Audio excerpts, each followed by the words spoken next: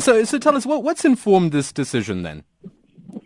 Well, I'm glad because you've just read it there. You spoke about a deterioration in the product, and then Cabinet just felt that this was not adding any value, essentially.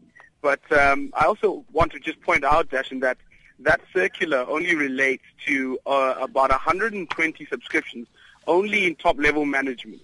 So what that means, just in layman's terms, is that if you rely on the Cape Times, say, in a library at school or at a clinic or in a hospital for that matter, that subscription will not be cancelled. That's still going on as per usual, as normal, because we understand that, look, at the end of the day, the people want to read it. We must make it accessible to them. And again, you mentioned that we still receive the clippings. These are cuttings from the Cape Times that go on to our email. So we still read the paper every single morning. We're still advertising in the paper every single opportunity that we need to. And so it's not censorship in any form or way. Do you think it's wise then that the managers then within the government of the Western Cape are not going to be able to get a hands on this newspaper? Well, actually, like I said to you, we still get it on email. So the only difference is I'm looking at a computer screen and not holding a newspaper. And that's the point that needs to be clarified. I still get it on email in my inbox by the time I open my computer in the morning, each and every single one of them.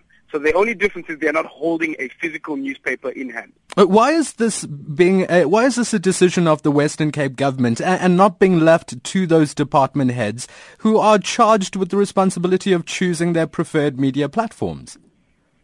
Well, look, like I say to you, at the end of the day, like you say, it's a preferred media platform, but it relates to which target market do we want to reach. I'll give you an example. For example, if we want to advertise a certain initiative in a particular community, we're going to put advertising in the local newspaper there.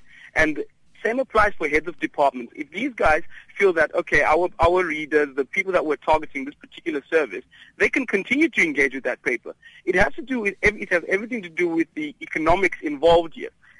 We're arguing that if we don't feel it's not adding value, right, then fair enough, we'll pull out because our money can go to elsewhere. It can go to, providing better service. It can go to advertising in that particular newspaper. But at the end of the day, like I say, they're not exempt from, they're still able to read it. And that is the point that needs to be made. They're still able to read it on their computers. Well, we must remind our listeners as well, Sanef is listening in the background. We're going to talk to the executive director of Sanef Mathatha Tsedu shortly. But they're going to tell us that they're concerned by this decision. It borders, it breaches the lines of media oppression, one could argue. Why haven't you chosen to raise those concerns about the quality of the newspaper's publication with the editor or even the press ombudsman? Well, that's another thing, Dashan, where these engagements with the press ombudsman are absolutely they're absolutely necessary. Number two, they are ongoing. We deal with the press ombudsman almost on a weekly basis, not just with the Cape Times, with a range of newspapers. But I do want to say this. Sanef is going to make the argument that it infringes on press freedom, and to be honest, it's a bit laughable. I'll tell you why. Because as journalists and as reporters and as newspapers, they're allowed to write whatever they please, which is fair, which is freedom of expression. But as a consumer, as Micheal Mpofu, a consumer, a person who takes out money from the pocket and purchases something, I surely have a right to buy whatever I want to buy. Actually, if you don't like a particular brand of milk, for instance, there is absolutely no company, there's no law that says the company must not hold a gun to your head and say, Dashan, if you do not buy this product, this is an infringement on our right, and that argument is absolutely ridiculous. If the media is free to print what they want to print, Dashan, then surely we must be free to purchase what we want to purchase. Micheal, isn't that argument a little bit reductive, almost a straw man argument? This is not a relationship between a consumer and a service provider.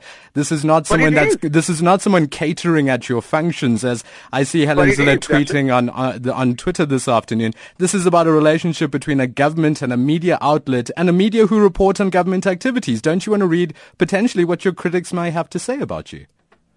But Dashan, again, to reiterate my comment, I still get the Cape Times on my computer screen.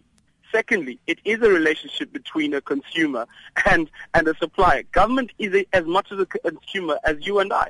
The only difference is here, government is trying not to waste taxpayers' money. And that's the argument. Just because we're government, it doesn't mean we're not consumers. Micheal. And that perception needs to be clarified. Thanks for joining us. Micheal Mpofu is the spokesperson for the Western Cape Premier, Helen Zille. Thanks for your time this afternoon. Remember, if you'd like to write in 34701 at Darshan Moo or at SAFM Midday Live. The Executive Director at Sanef, the South African National Editors Forum, now joins us on the line. Mathatha Tsedu, thanks for your time. Good afternoon. Hi, Darshan. You had a chance to hear what the Western Cape government has to say. They say they have a choice and a right to decide what they want to consume. Isn't that fair? Yeah, and what we are saying as Sanef is that that decision must not be made by the political leadership, because if you look at the circular that was sent by the Director General, it says the cabinet said and decided that the quality, due to the quality of reporting in the paper, they are now advising that all subscriptions should not be renewed or initiated. And we are saying that that is not a responsibility of cabinet to make that decision, because these are political heads. These heads of departments that are now being instructed. If we assume that the Western Cape government employed heads of department that know their responsibilities and their duties, they would reach that conclusion themselves.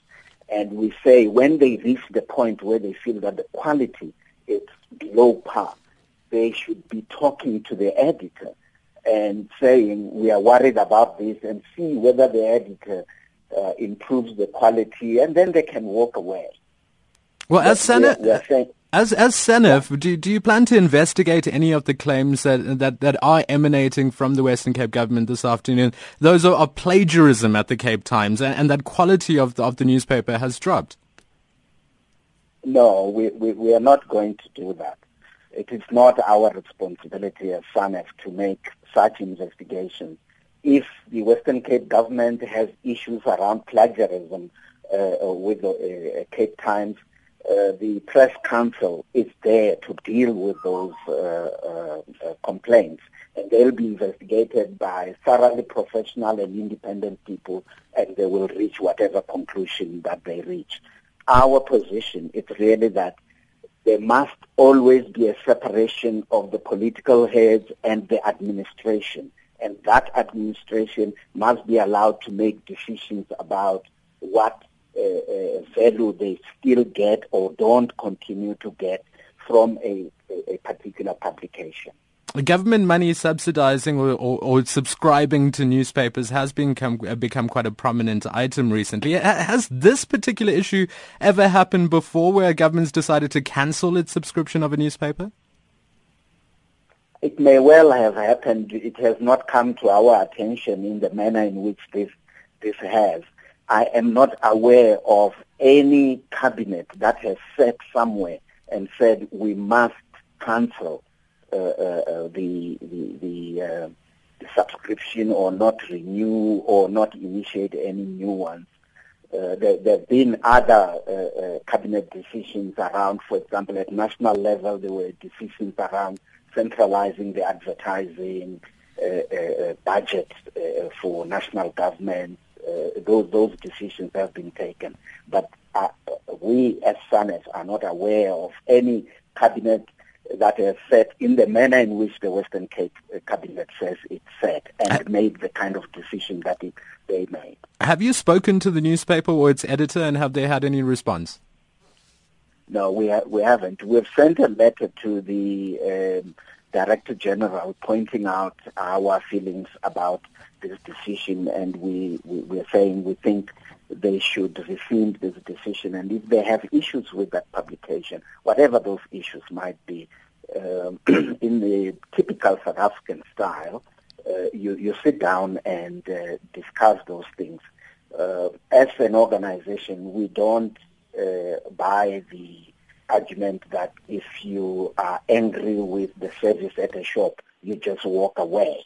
We say that when you are angry with the service at a shop, you talk to the management of the shop, and when you don't get peace from that effort, then you walk away. But if you just walk away from not getting the kind of treatment that you wanted, you are not actually helping redress whatever the problem might be.